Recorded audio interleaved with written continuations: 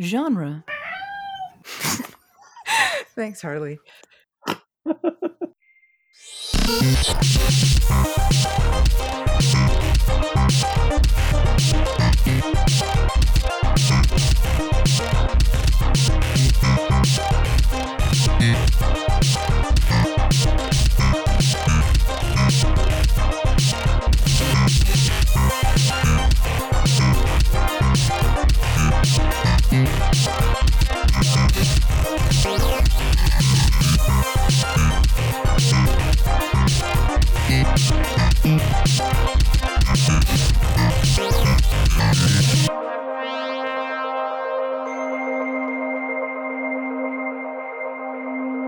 Genre is safe. Genre is comfortable. Genre tells us, as readers, what to expect. As writers, genre gives us guidelines to follow, which can make it a lot easier to plan a story.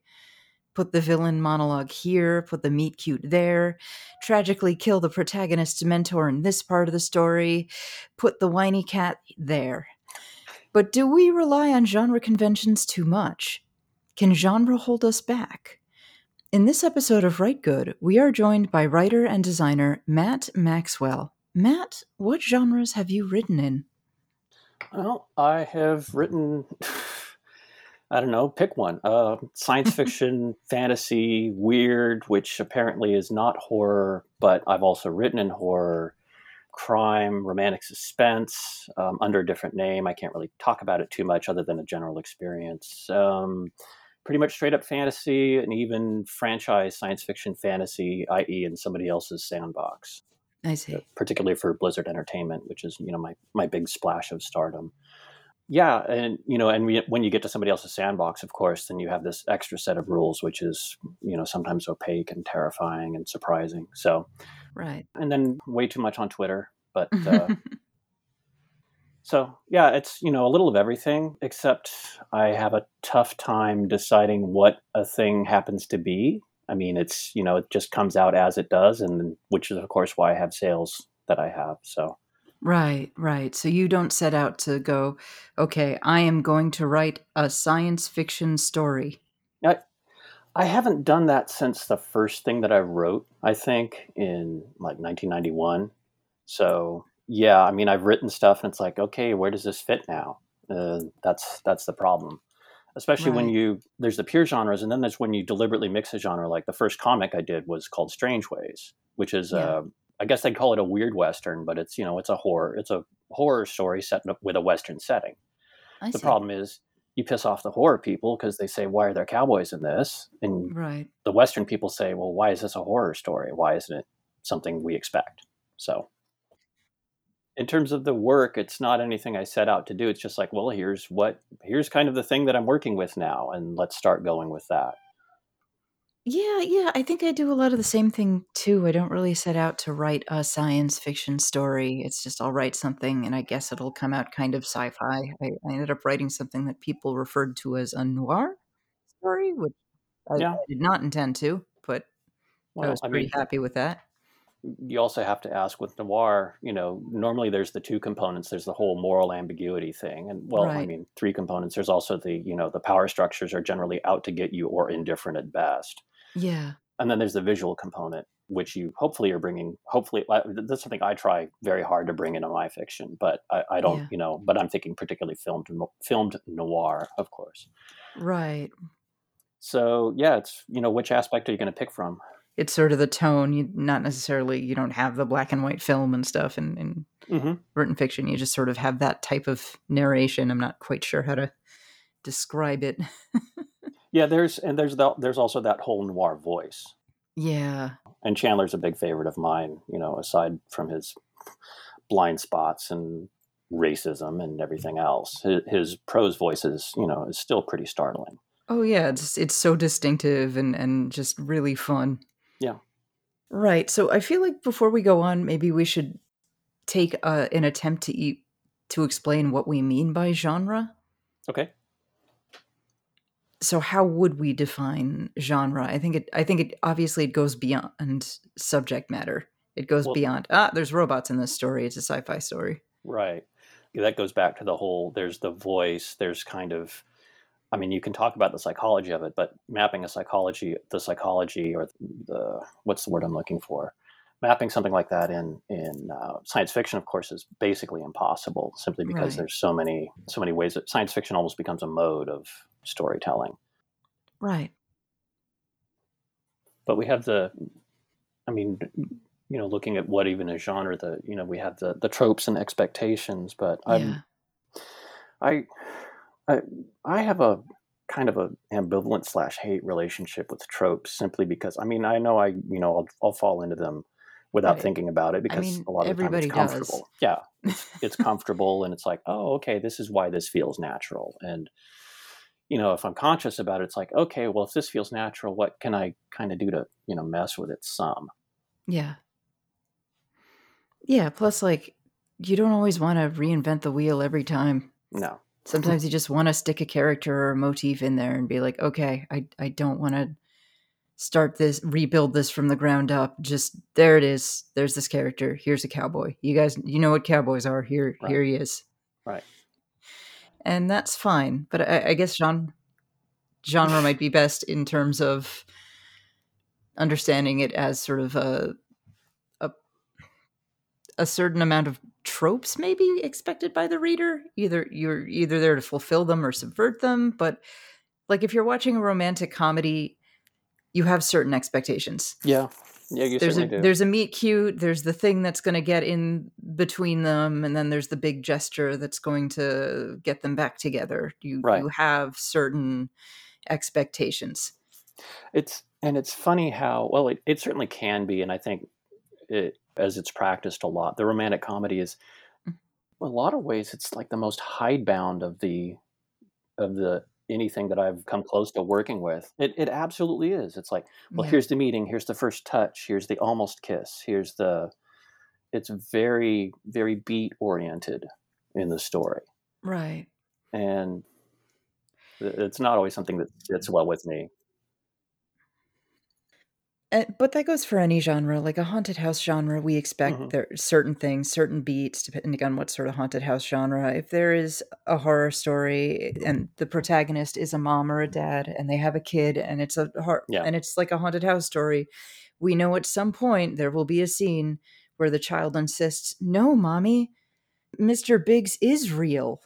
Yeah. We know that fucking scene is coming. It happens every time. If not the kid being taken away by Mr. Biggs, and Right. The you kid's know, taken away by Mr. Biggs or possessed by Mr. Biggs or right, like you expect it because that's the genre that right, you know what it is. And so we all kind of know have some certain amount of genre awareness. If you watch more horror movies, obviously you're going to be more horror savvy. right. If you read more romance, you are a lot more romance genre savvy. But let's look into a little bit of the why as genre. Like, why do we obsess so much over genres? Is this a thing that we do as writers, or is it really more coming from the market, from the industry? There are certainly people who are very passionate about. I mean, the easy one that comes to mind for me in terms of the kind of messy, kind of low level warfare between the two is often between science fiction and fantasy.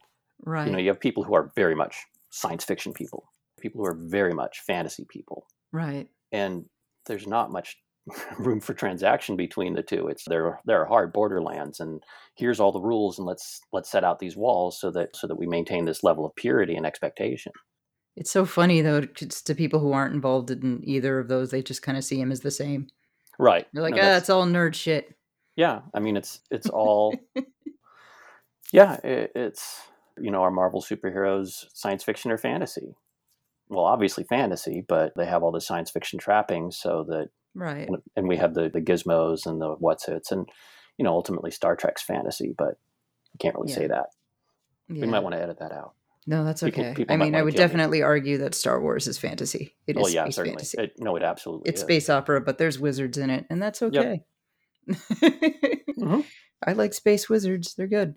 Yeah, this is it's people who worry about maintaining a level of purity that kind of get worked up about that sort of thing. Yeah, or get mad like it's not is none of this. Yeah. It's that other thing. Like it doesn't matter. It does not It matter. really doesn't Who matter. cares? It's fun. It does Yeah. not matter. But there's the reality of the marketplace, and is Yeah. something as simple as, I mean, with Amazon, I guess it's better because we no longer have the 5 to 7 sections of the bookstore where Right. maybe you'll end up.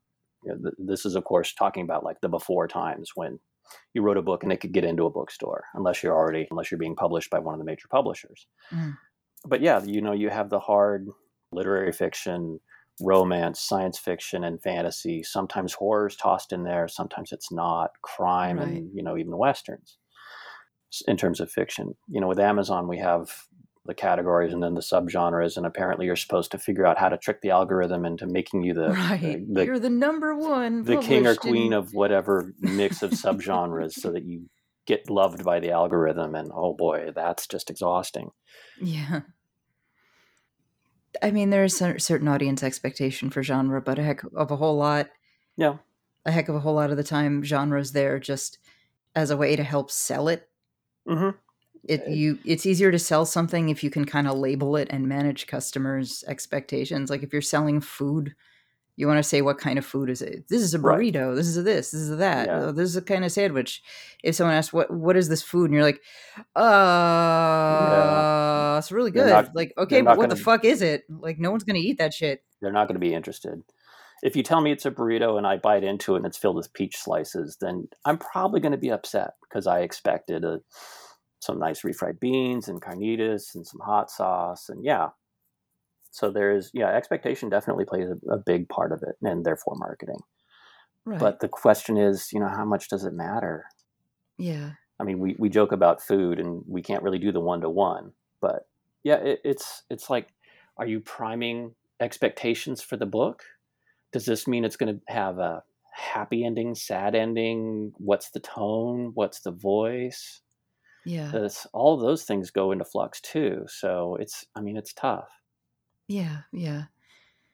And I think because of this, unfortunately, it makes it a lot harder to sell something that doesn't fit neatly into a genre. Like some of my favorite works, some of my favorite movies are things that don't fit into a genre. Like a recent movie that I've just fallen in love with is this 1999. It's called Ravenous. It's like a horror, I love dark that movie. comedy period piece about cannibalism, and it's this great movie. But how the fuck do you market it? Like, and they didn't know how to market it. They had no idea, and it's brilliant, really interesting movie. But I feel like the fact that it was so unique worked against it in terms of just selling it. No, it's and that's absolutely true, because it's strange because you kind of want to expand things a little bit, and at least I don't want to read the same thing over and over. Right. I know I'm sure there are people who do, and it's like, well, so I'm only going to get this because this is going to give me that zap that I want. Yeah. But yeah, something comes along. It's like, well, it's neither this nor that. So, what are we supposed to do with it? How are we supposed to handle it? How are we supposed to get it reviewed? Who do we put it in front of to get it pushed out on the internet now? Right. Or even to just get it published in the first place. I have so many writer friends who've heard from agents and publishers, we love this book. It's brilliant. It's amazing, but it'll never sell. So we're rejecting it. Because it doesn't fit into the box. Right. And publishing is a business. So they will make decisions based on what they perceive their bottom line is telling them. Right. If I start talking about the business, I'm going to probably have to cut angrily me off, for several years. Yeah. So let's. I mean, we can do some of it, but if I begin to start ranting, then just zap me through the connection here. It's like, okay, yeah. Right. I mean, if I can talk about what I'm currently writing right now, is the Hazeland series of books, and it's crime, but it's kind of weird adjacent horror, but it's kind of a fantastic setting, but it's also kind of slice of life. Huh. So where do you put that? Right. I'm probably slitting my own throat here, but I hesitate calling it horror because it's not. There are horrible things that happen in it, but Right. it's not that same jolt at the end. It's not the same emotional delivery. Right. So I don't want to get people, worked up like, well, hey, I was told this is horror and I didn't get that feeling. And now I'm Yeah. really mad and I hate this person. I'm going to go talk about how much I hate this person. Yeah. It's not a horror story. I wasn't scared. Right. They didn't, they tricked me. They didn't give me this thing that I thought I was looking for. So that's, Yeah. and God bless my publisher because they said, yeah, we can do that. And I said, Nice. okay, great. let's go do that then. Let's get nuts. Yeah. So, but yeah, that's just one case. But there's lots of other ones that we can bring up. Like I just read Things We Lost in the Fire, and I'm Mm. trying to remember who. It's a book of short stories by I had it. Caterina Enriquez Mm. from a couple of years ago, and they're all definitely horror stories. But she lives in Argentina, I believe in Buenos Aires. But it's all horror that's kind of haunted by the shadow of the dictatorship that they lived through in the 80s. Oh, wow. Yeah, and how there's some lingering notes of that you just can't escape, and she uses that as kind of a scaffold to build these horror experiences on. Yeah. It's really outstanding work, but it's not really conventional horror, which is, Mm. I think, one of the reasons why I like it. I mean, I've been reading horror books since I was 12. Yeah. I mean, I read Night Shift when it came out in paperback, so that's how old I am. Yeah. So yeah, it is tough to play with that, expectation versus maybe I gave them something good enough that they'll look past that, or maybe they're open-minded enough, and that's tough to tell too, because a lot of times people are very invested, especially on the internet. And well, my identity in the big room of Twitter is I am, a reader of this, Right. and I talk about this and only this. Right. So that's a whole nother, part of the map that gets tricky when the more you kind of dig into it. Yeah. No kidding. So, but yeah, in terms of regular publishing, it's like, yeah, people can love a book, but they look at it, it's like, we have no idea what to do with this, and Right. the marketplace, and they're not going to stick their necks out for. Granted, if you're a big enough name, you can probably begin to do stuff that's really out there, or that's Right. really breaking things. Again, a Stephen King or a, I mean, because for instance, the Dark Tower, the Gunslinger stuff, that's not, that's fantasy, but it's not. I guess it might even be epic fantasy, kind of. Kind of. But it's not really. It's certainly not a horror novel. No. It's not Doctor Sleep or The Shining or any of that stuff. So, but again, King is almost his own. He exerts his own gravitational force. Right. He can write He pretty can much do whatever he anything. wants. It's going to Yeah, sell. He's it's Stephen gonna King. sell. Yeah. So that's an enviable position. Oh, absolutely. Well, let's talk a little bit about the value of genre awareness, of being aware of genre, of just kind of understanding genre. It's Okay. obviously being genre savvy, and it means being market savvy, and that's good Right. for your career. Oh, okay. Yeah, I'm an expert on that. So this will be fun. Yeah. I mean, there are people who just kind of, I've met a fair number of financially successful, usually it's like supernatural romance writers, people who don't like to read and don't like to write. They just kind of look at Amazon statistics and look at the market and go, this is the thing that will make the most money. And then they Right. write it, and then Yeah. it works. And I'm like halfway between admiring them versus wanting to murder them. Yeah. You're that's kind of, you're looking at it. It's like you're confronted with this. At least I am. I'm confronted with this thing that I just don't know how to react to. It's like you're writing this stuff that you would never read, and you hate, but it sells. So, I mean, I've had the luxury or the curse of basically being my own first audience. Somebody posted a question on Twitter, I think yesterday even. It's tough to remember with time being what it is now. it's like, would you be a fan of your own work? Well, it's like, of course, why wouldn't you be? I mean, Right. it's like, why are you writing something you wouldn't want to read? That doesn't make any sense to me at all. No. I mean, I've done contract work where I've like, okay, I'm not really wild about this, but the paycheck's good. I'm not going to argue. I'll try and do the best I can. Yeah. In terms of being market savvy, I don't know. I'm not sure I can be much help in that I only know very kind of small markets that are relatively isolated, i.e. the cosmic horror, weird Yeah. horror kind of, that's because that's where I've been published recently. Oh, I don't know a fucking thing about the market. I am hopeless at Yeah. that. I've kind of given up on that. I have kind of tried to do that a little bit before, but I wasn't very good at it, and it just felt very unsatisfying. Yeah. And I'm like, you know what? No, I'm not going to do this. I'm just going to do something I care about. I'll be a writer with a desk job, with a day job for the Right. rest of my life, and I've made peace with that. Yeah. That's, I mean, at least you made peace with that. I still struggle with it. Yeah. But in terms of the market and what works in the market, chasing the market that's insane. Unless I suppose if you're a really fast writer, maybe you can try and time it. I don't know. Maybe you can Oh, try and yeah. catch the wave. I mean, the first manuscript I tried to sell was a thing called Blue Highway, again back in 1991, and I sent it to Avon Books, or whatever the science fiction imprint was. I have it. I have the rejection letter around here somewhere, and John Douglas said, "Hey, it's written. It's pretty good. Do you have a fantasy book in your drawer?" It's like, no, I wrote this. I gave you this. This is what I have. This is what I can do. He said, "Well, I can't really help you." Oh, okay. Well, and to my credit, the next thing a few years later was a fantasy thing, but it was a weirdo kind of mashed up cyberpunk technology thrown into Norse mythology.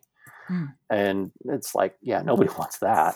Oh, no. Yeah, I mean, but so yeah, it was fantasy kind of, but so I'm incapable of taking good directions. Right. I mean, it's weird for me to think of something like cosmic horror as being a target market. Yeah. It just is, because it was always this outsider stuff to me, always, always, always. I mean, even learning about Lovecraft at like age 12 or 13, it's like, and that stuff was, I think it was just being brought back into print then. It had gone Mm. into print like in the 70s and the early 80s. It wasn't really in print until Del Rey brought those collections out with the Michael Willand covers, at least very distinctive to at least me.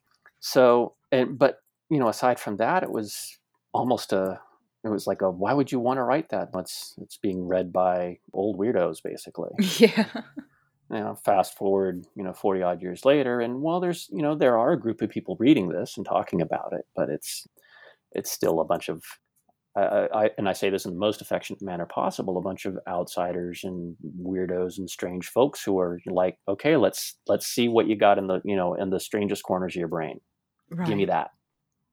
So I appreciate that, but it's still tough to think of, okay, now can I tweak this to maybe make it more copacetic to these folks? It's like, Mm. well, I can only do what I can do. That's kind of the conclusion I came to.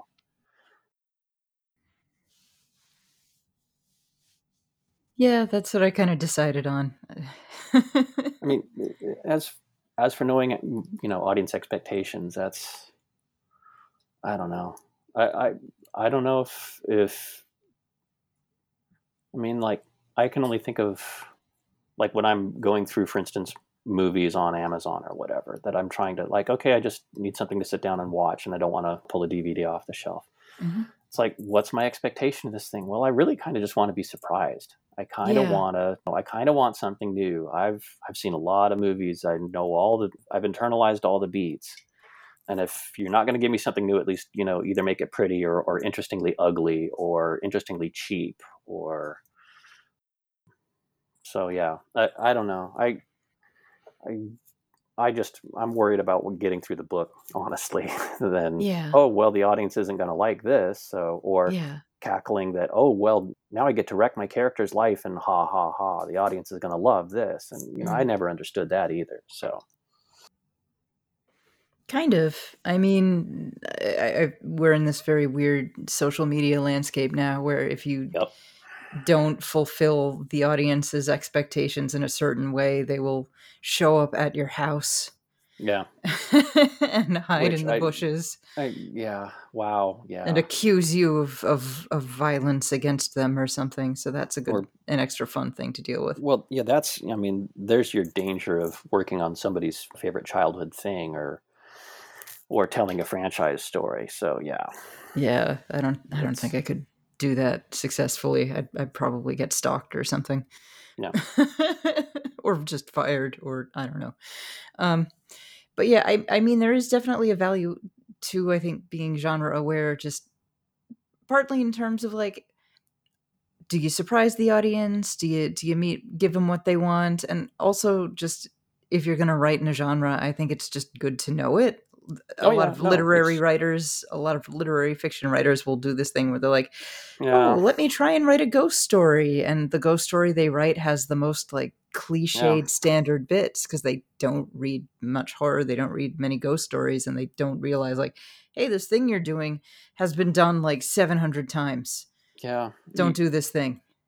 I mean, you kind of need to know why it works. It's that what's that sawhorse about? You need to know grammar before you can start breaking the rules effectively, Right. more or less. You need to learn English so that you can go around gleefully adding comma splices and Yeah. dangling participles and all those things that I've forgotten what they technically are and probably use them all the time. So yeah, you do. I think if you are going to work in it, you do need to know it. But there's also I think some value in a willingness to be a little bit of an outsider in it, Right. but maybe not too much. Although I've seen this, and I suppose it's because of the people I follow on Twitter, but I hear about it more often than not. Somebody who's writing genre fiction, i.e., New York Times bestseller fiction that is still smart and good, Hmm. but they will say, just like you brought up the example of the haunted house. Well, like, I'm going to write a fantasy book, only it's going to be arch, and it's like, yeah, see, that doesn't you don't you're not with it, and it's not quite parody either, and it's not even pastiche. It's something else. It's good to know some, and maybe even a lot, but I think reverence, like Yeah. absolute reverence, is never a good idea. No, no. Fanboy art is just Yeah, awful and boring. yeah. It's that point it becomes didactic, or what's the I'm stuck with the weird example from Deep Space Nine, where the Cardassian Taylor character makes people sit down for a Cardassian play, and it's all about the glory of the bureaucratic state. It's just like that's how that stuff comes off to me. You're worshiping this horrible, well, not horrible, but you're worshiping this rigid thing that is Right. meant to chew down individuals and produce pulp. Right. Yeah, or it's just kind of boring, and there's too much of a reverence with the subject matter, with the material to actually play with it and change it and do something new, you know. Right. Oh, well, we can't kill off this character because he's my favorite character, or oh, we Yeah. can't change this thing because I like this thing and everyone likes this thing, and so you just get a rehash. You just get, I don't know, Rise of Skywalker or whatever. You just get this like really Yeah. Well, boring thing. now wandering into franchises, that's another matter Yeah. entirely. So, Yeah.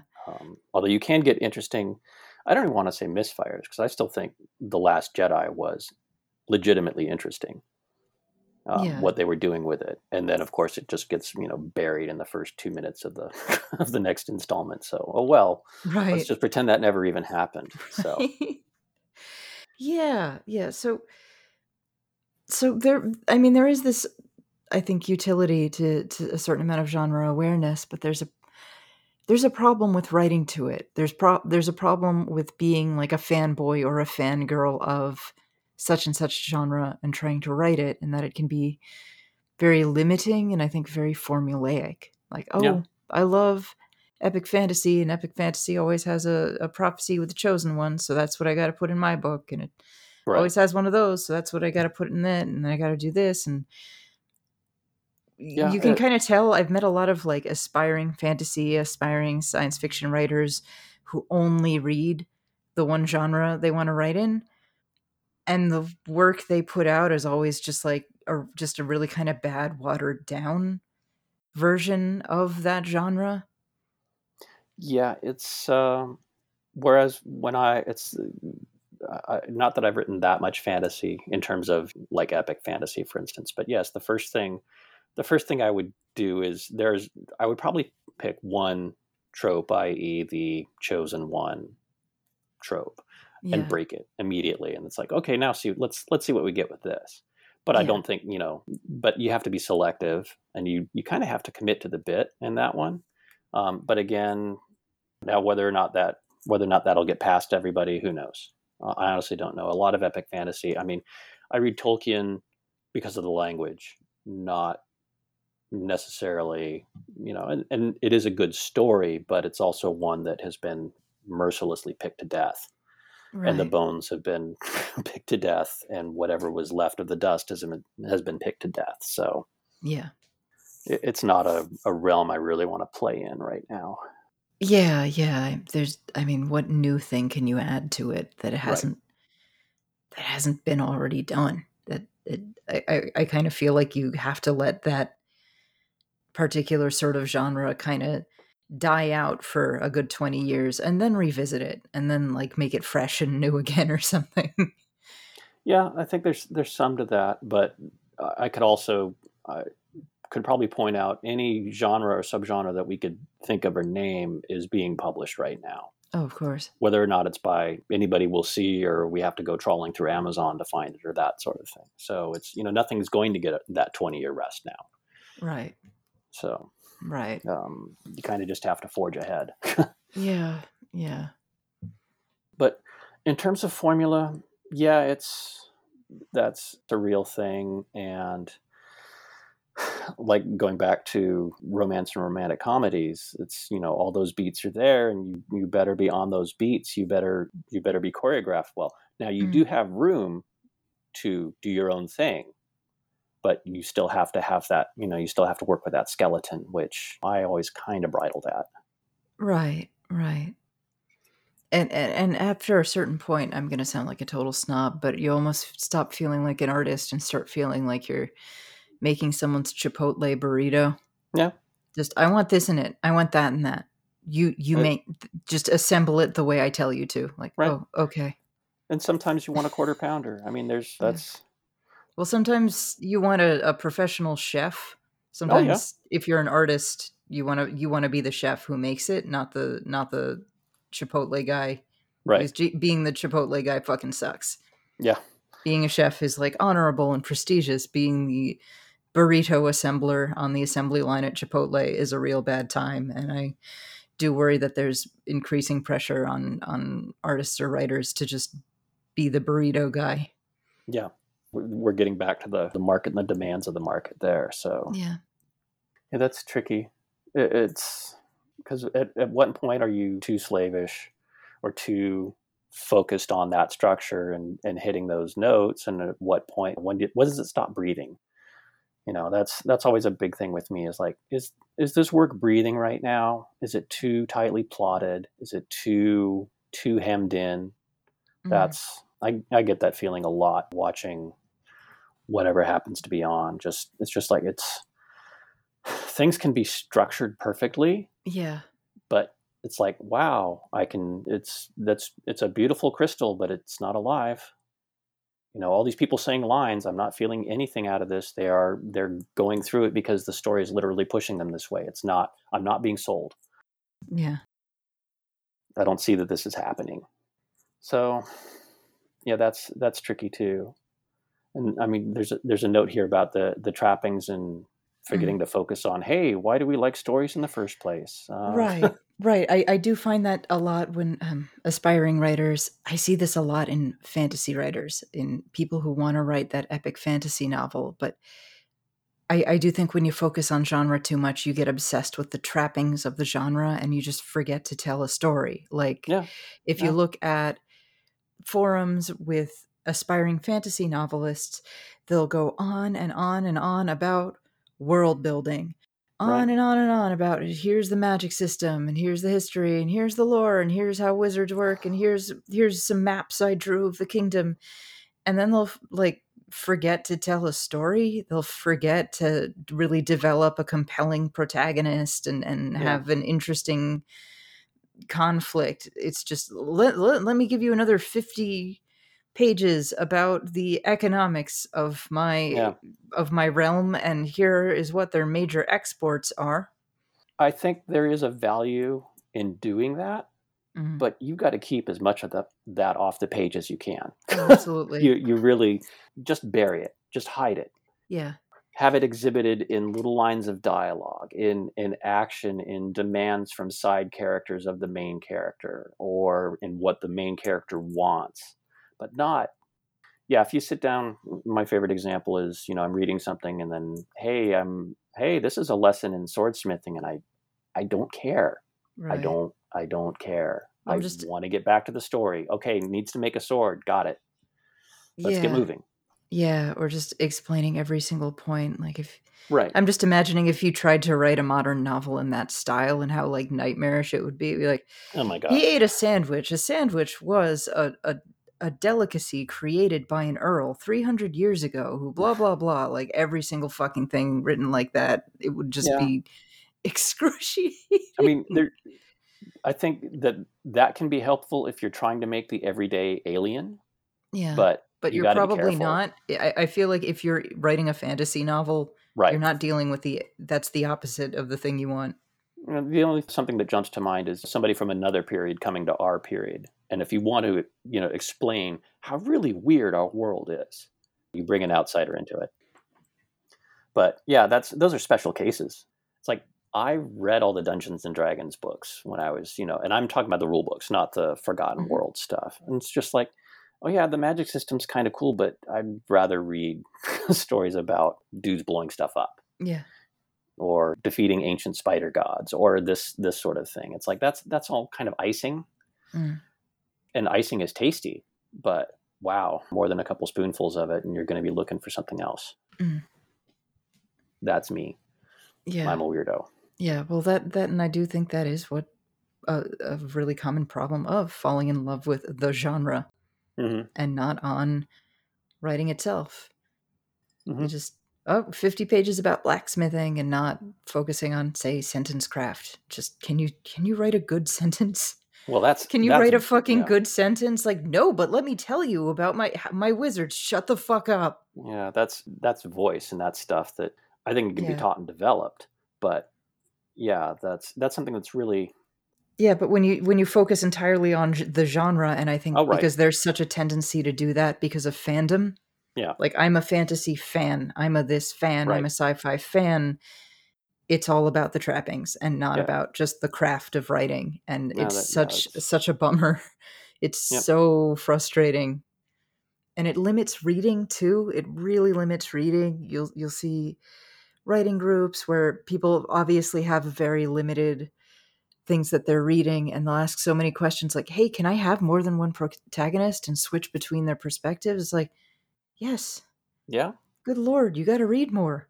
yeah, If you just read slightly more, you would know this already. yeah. Reading outside the genre is of course absolutely critical, Essential. and even reading good for you stuff. There's plenty of entertaining stuff that's good for you. I mean, and there's plenty of entertaining stuff that presents as one genre, but is really something else entirely.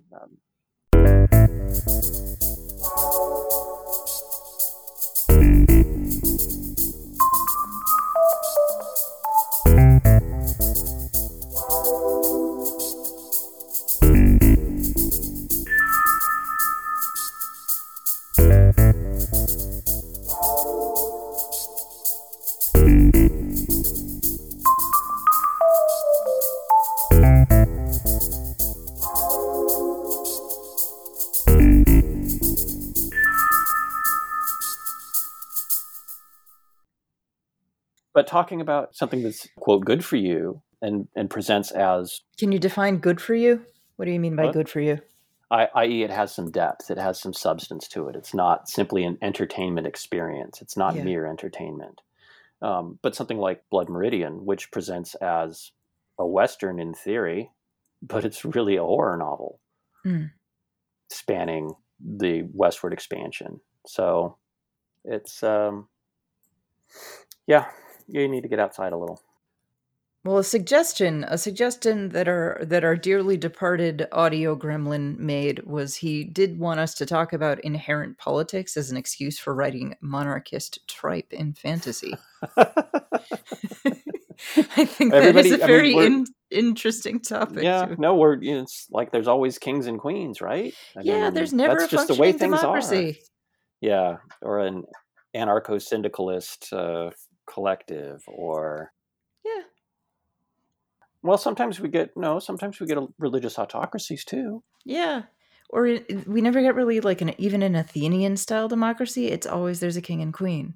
Yeah, Always, always, always. And I think it's so funny that by the standard fantasy novel tropes, like, okay, you can imagine wizards and dragons and shit, but you can't imagine like people voting.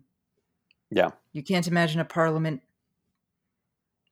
yeah, or even a republic. Yeah, Yeah, not even a republic. because I think in some ways there's kind of a tension between like a real life bureaucratic state and then magic, for instance. Yeah. That, but yet we, they'll probably they you may have, again, your religious autocracy with, miracles on demand, and enemies being smited by the members of the church, but that you still maintaining bureaucracy there. So I don't know if there's some like mental block there, or Mm. it's just, oh, there's always kings, so if it's just Yeah. sheer laziness, I honestly. mean, one could argue that I think a lot of some fantasy novels are really clearly going for an archetypical Yeah, thing, in which case kings and queens, if you're dealing with archetypes, that sort of stuff makes a heck of a whole lot more sense than like contract management specialist level 3 of the Department of Motor Vehicles. right. But I do think some fantasy novels really do go for this sort of like grittiness and sort of down to earthiness, but they're still doing the same kings and queens, still doing the and same thing. and even more, they're like, hey, kings and queens, and this is all cool, Yeah, this which is is like, fine. There's the good king. It's such a trope yeah, in fantasy where like yeah, I know. putting the good king who's the real descendant of the bloodline on the throne, and that's not like Yeah, questioned. it's like, dude, you're not helping yourself there. Hold on. Yeah, well, we see what happens in real life. When that happens in real life, you get Habsburg jaw. It's Mm-hmm. not a good thing, man. Yeah. Whenever someone in real life starts talking about the purity of their bloodline, it's like, oh no. Yeah, you're a psychopath. Oh So, yeah, either like incest or a genocide's about to happen. Neither of those is a really, really good thing that I really want to deal with. Like, oh yeah. fuck. Again, some of it I think is just expectations. Just like, well, this is, I grew up reading these fantasies with kings and queens and dragons and knights and everything else. And again, my first impulse is, okay, what can we break? Yeah. Again, this is why I'm not writing fantasy, Yeah. although I kind of am. I mean, I'm writing fantastic, but not fantasy. Yeah. Yeah. I know what you mean.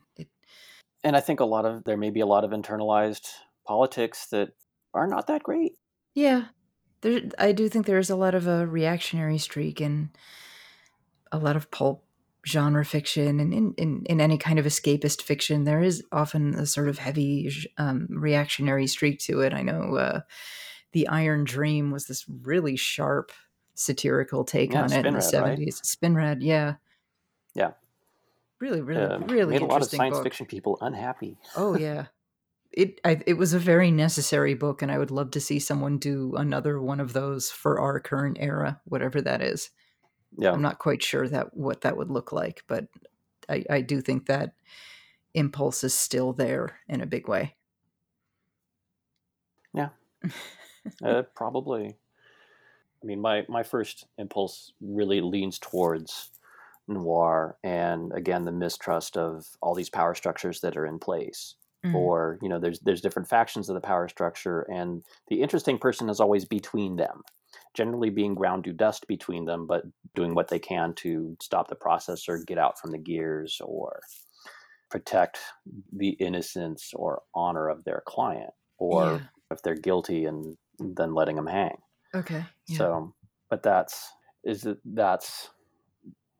I don't. It's not an apolitical stance, but Mm. it is its own kind of individual.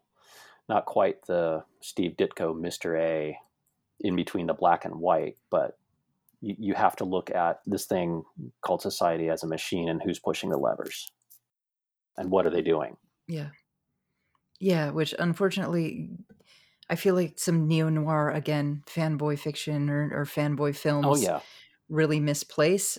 In the 90s, there was this really big obsession with reviving noir, but it was yeah, all about okay, shadows and people talking about dames and yeah, hats, and there was this total lack of understanding of okay, the thing that made noir interesting was that it was about corruption and a societal yep, level, and a yep, heck of a whole lot of the really great noir writers and screenwriters came out of these socialist theater collectives and had their careers destroyed by the Red yeah, Scare. So there's a very subversive streak in a heck of a whole lot of it, and right. that was so missing from a lot of the imitators that came later. So it just felt really hollow and sad. The imitators glommed onto the whole. The Okay, the shadows aesthetic. thing, that's cool. I mean, shadows are always cool, Shadows are cool. The but aesthetics are and cool. cityscapes, Dames with nice gams, those are good. yeah, We all like dames with cityscapes are nice cool. gams. But locking it into this sort of 30s 40s mentality and then just transporting it even into the 90s, it's like, yeah, you have to change some stuff if you really want it to, again, to breathe and work, or you're just writing badly. Mm. Yeah. Yeah. And we're not trying to do that. We're trying to write good. We're trying to write good over here. But I do think this is something that I think about a lot and mention on this podcast. I do see, I think, a little bit of a parallel between our obsession with these very rigid genres, these very kind of strict genres and micro genres and subgenres and strict identity to them.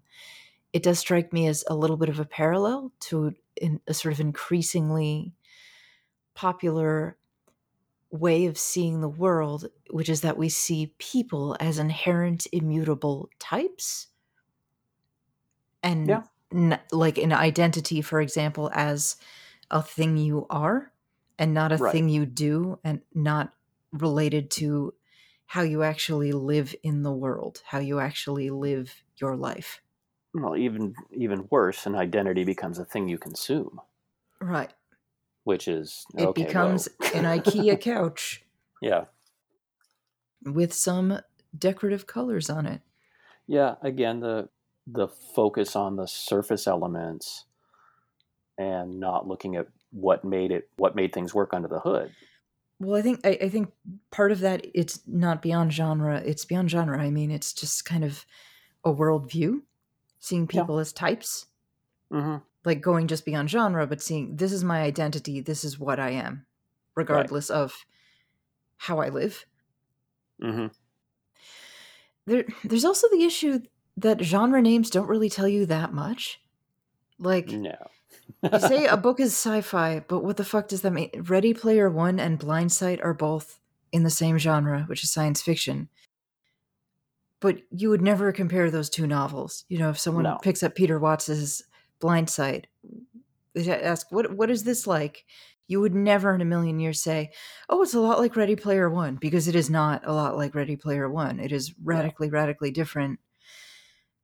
So on top of the issue with genre being formulaic is that it's not that helpful. It's not really that helpful as No. a And moniker. and and we can do the same thing in horror. Is The Exorcist the same thing as Night of the Living Dead? I mean, not really. They're both horror. Yeah. But yeah, but that's with any broad genre. Although we can probably do it with westerns too. I mean, we Yeah. can compare a Roy Rogers western to The Wild Bunch, Right. Right. which is less a western and more a meditation on men of the era and loyalty in particular, Yeah. and where that takes you. So, is it the cowboy duds or is it something deeper? Is it just the throw it out into the desert and mountains and horses, and now you have a Western. But especially the macro descriptors it's tricky. Mm. But people seem to think they have meaning, so we stick with them. Yeah, yeah. Well, let's move on and talk a little bit about breaking genre barriers. You've mentioned that you don't deliberately set out to write in a particular genre. You just set out to write, and here's how it comes out. Yeah. Well, let's look at some work that doesn't try to stick to these barriers, that doesn't try to fit neatly in and point out that there is a place for it. Sid wanted to note that the sort of categories, the lines between them used to be a lot gooier. Yeah. Like guys in the pulp era were very happy to stick cosmic horror in a barbarian sword and sorcery adventure story. Right. Sci-fi noir was really hot for a while, like with Do Androids Dream of Electric Sheep. It's a sci-fi noir novel. Or then there's that very 70s, early 80s thing where it turns out that this primitive fantasy world of magic is actually our post-apocalyptic future, and the ancient relics they're looking for are like Cold War era weapons. I fucking love that shit. Oh, that's the best. That's one of my favorite things. That even did carry out into the 90s a bit. A fair bit of 90s cyberpunk includes supernatural elements like psychic powers, ESP. When a cyberpunk story includes a psychic, I'm just like, oh my god, this the best. It's the best shit. I love it. Where it's just very clearly like, we are not even attempting to be scientifically accurate. Here's a guy who sets things on fire with his mind. We will use some sciencey words to pretend that there is an explanation for this, but just roll with it. Just roll with it. Just let it go. Just let it fucking happen. That's the best shit. Best shit. Yeah, and that's the stuff that'll end up getting remembered. At least by some. It's so good. It's so good. It's a thing that like the editors and I feel like publishers and the little like nitpickers complain about it, but it is my absolute fucking favorite shit. No, I love the stuff that falls between the cracks and is neither fish nor foul. Stuff like The Night Stalker, which is, oh, he's a reporter, but he's chasing down vampires in 70s Los Angeles? What?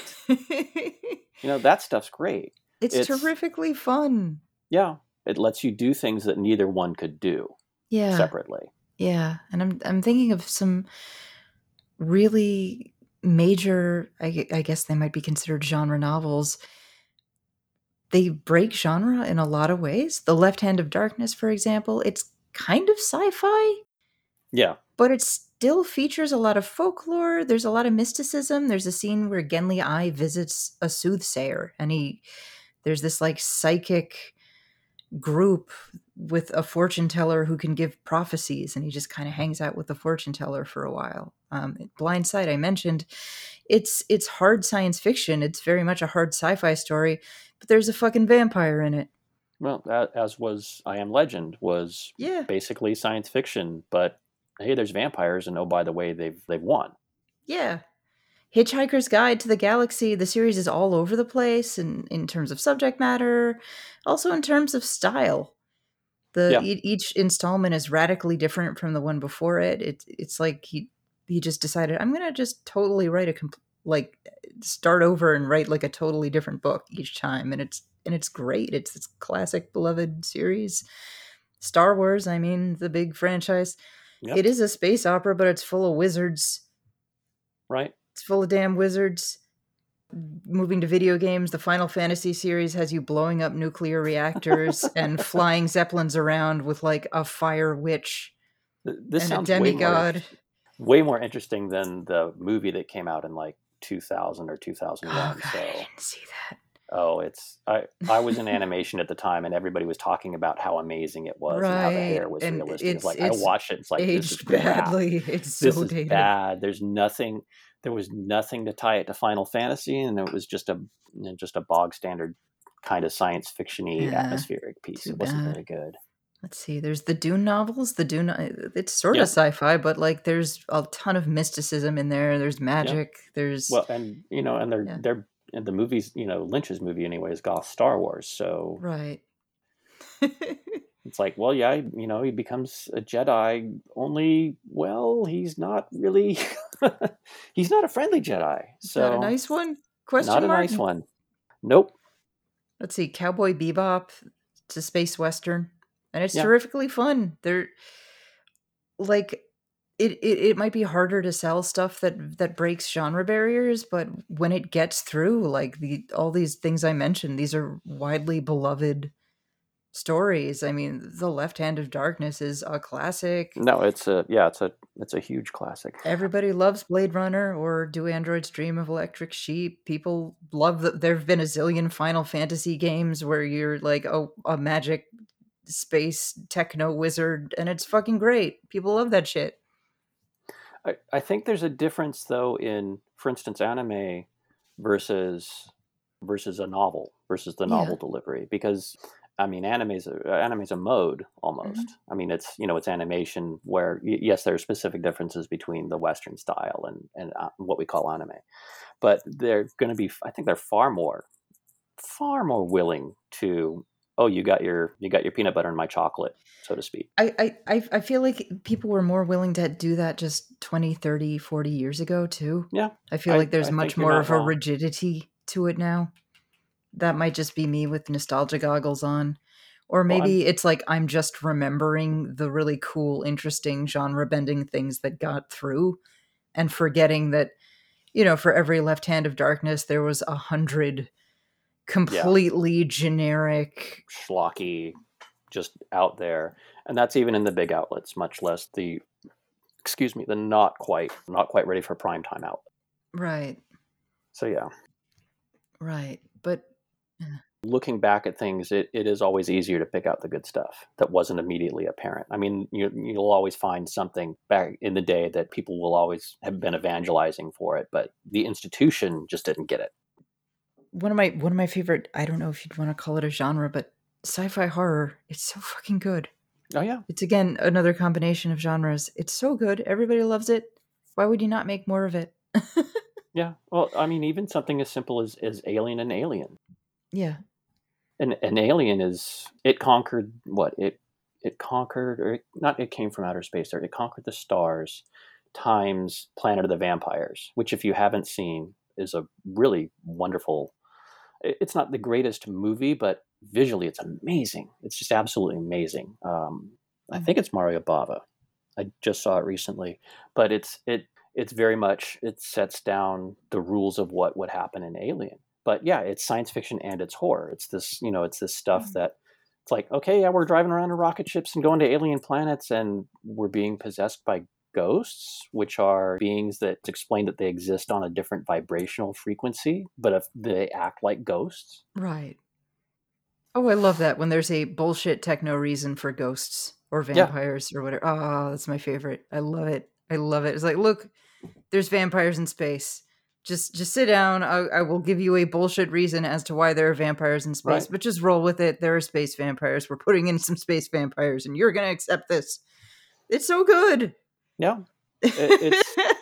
I mean, Event Horizon, which I was not as kind to when it came out, Oh, I and loved I'm that about to movie. I'm about to go back and revisit Yeah, where it they because open a gateway to hell with a they open a gate. spaceship. I It's mean, so good. it's Star Trek with Pinhead. So It's pure nonsense. I love it. I love that shit. It's the best. yeah, It's the best. And I there's this very silly idea that like I feel like people sometimes think it's more rational to keep it separate, but I mean I would point out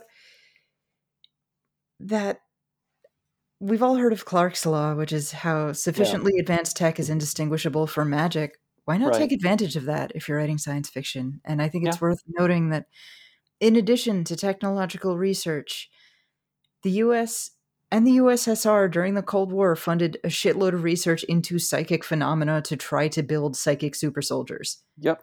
The Because you can't. Nazis straight up believed in magic and hunted for holy artifacts. Belief in the supernatural is common even in STEM contexts.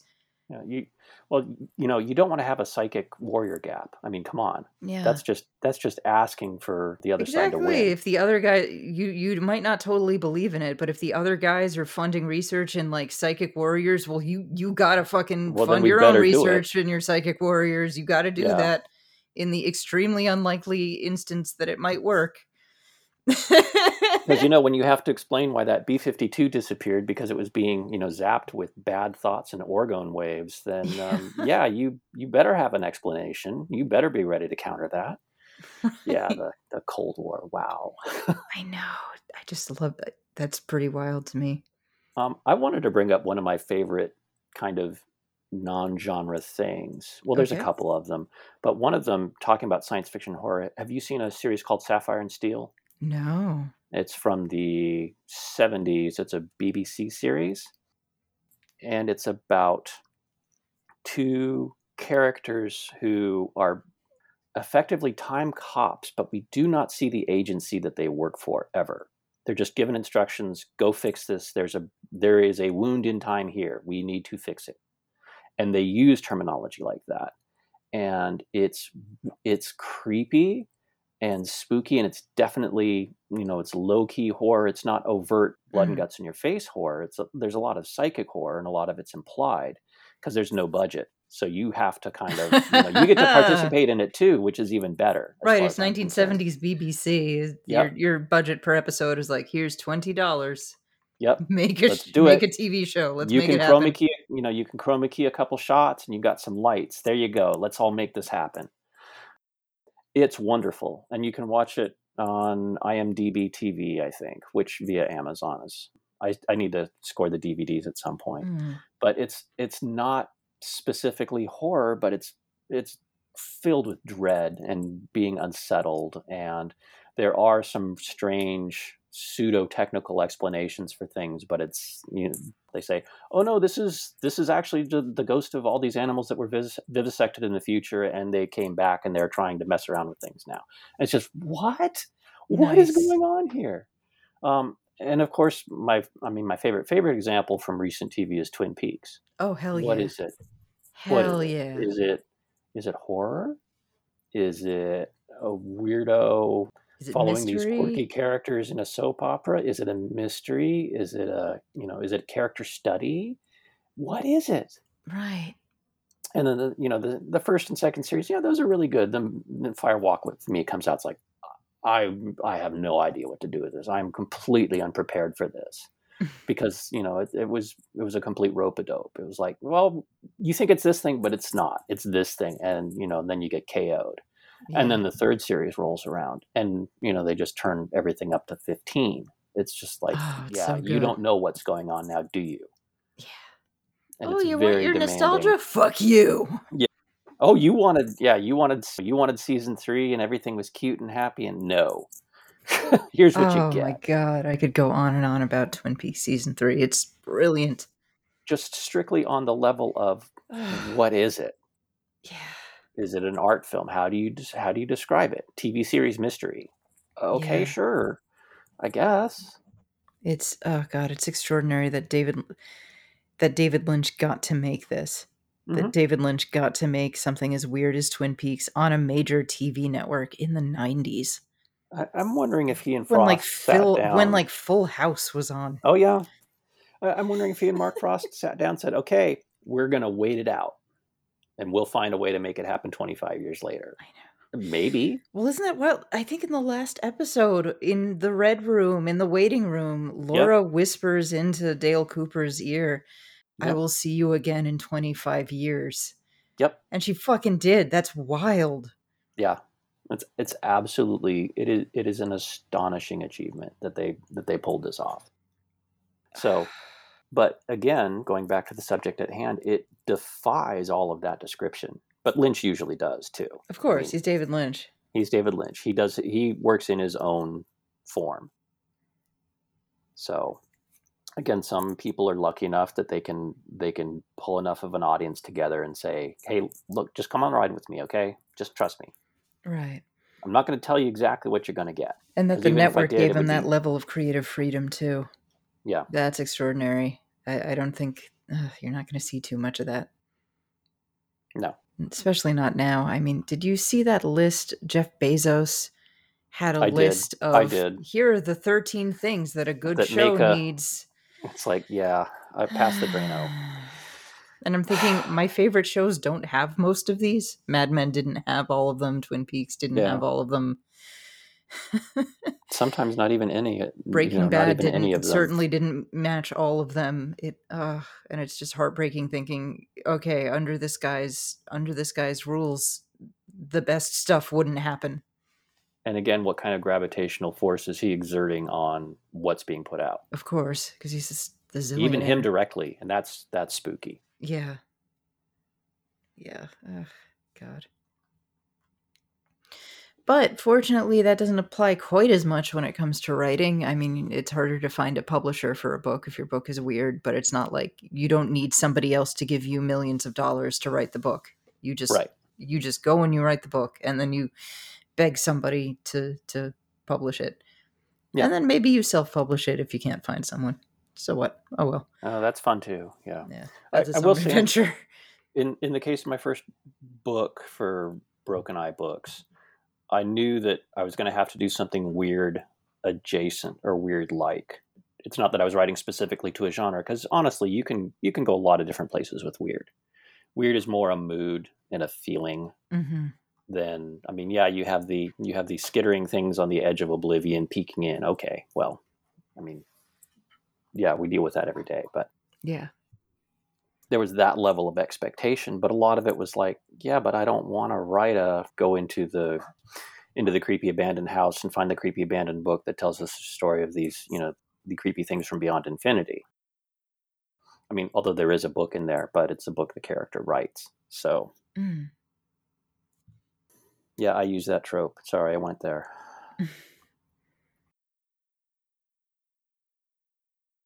It's like, okay, well, so there's the parameters of it. There's kind of the field I can play in. What parts of the field can I dig up? How far out on the edge can I get without falling off? That's way more interesting to me. Yeah. Yeah. Absolutely. I don't ever approach my stories in terms of I'm going to write a horror story. It's I'm going to write a story and I guess it'll be horror then. I guess it'll Yeah. just because that's the subject matter and the tone that's coming out. But I would worry a lot about how the ubiquity of fandom and how fandom is like becoming this more and more all-consuming force kind of saps people away from that. Because, Yeah. like, if you're a fan of such and such thing, then you want to make that thing. Yeah. And you end up doing the fanboy art, fangirl art, and not kind of forging your own path, but oh, these are the parameters. All right, I'll make something within these parameters and not expanding that. So if any of our listeners have that problem, have that habit, I'd really encourage you, if you want to be a fantasy novelist or something, I encourage you to like not try to write fantasy so Yeah. much as to just try to write. And if it comes out fantasy, then that's awesome. And maybe it won't. Maybe it'll come out as something a lot more like strange and wonderful and different. And that's good. Don't be afraid of that. Don't be afraid of that. Go off the beaten path a little bit.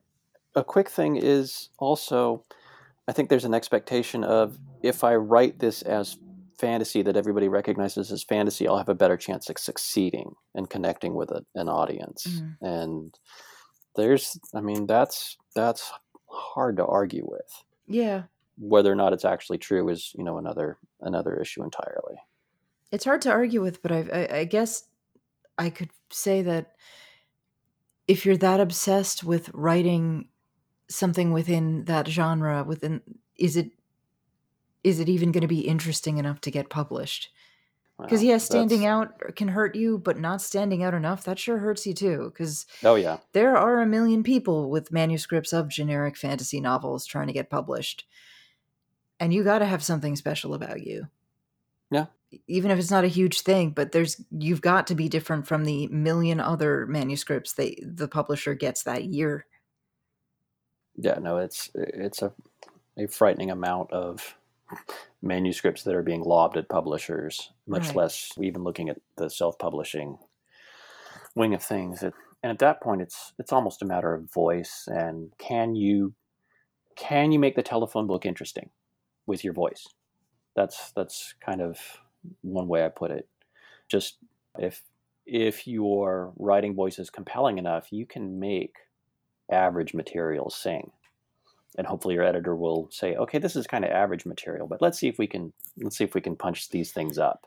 I'm not sure if that I don't know if that's the approach to take though. Like if you're treating your own work as here's a boring thing, let me punch it up with my voice. Like that almost feels backwards to like treat No, your own I'm work not like saying that. that's not something to aspire to, but that's something that somebody with a voice may wander in with, if you see what I'm saying. Uh, Somebody may have. I imagine that there's probably a generic fantasy that can be written well enough that I would pay attention. I don't know that I'm ever going to find it though, because it's not what I'm going after, and I don't have the time to read. I read nonfiction now. well, I I can't read see some fiction, somebody but with not a a lot. voice like that writing generic fantasy, you know? Well, you never I have know. trouble with that. Just how would that happen if you have the amount of talent to make such an extraordinary voice? I don't know. Who knows? All right. Well, why don't we wrap it up because we've been talking for a little over an hour. Where can our listeners find your work? My work right now is being published by Broken Eye Books. So if you go to www.brokeneyebooks.com, I also maintain my own site at Highway 62 Press, all one word.com.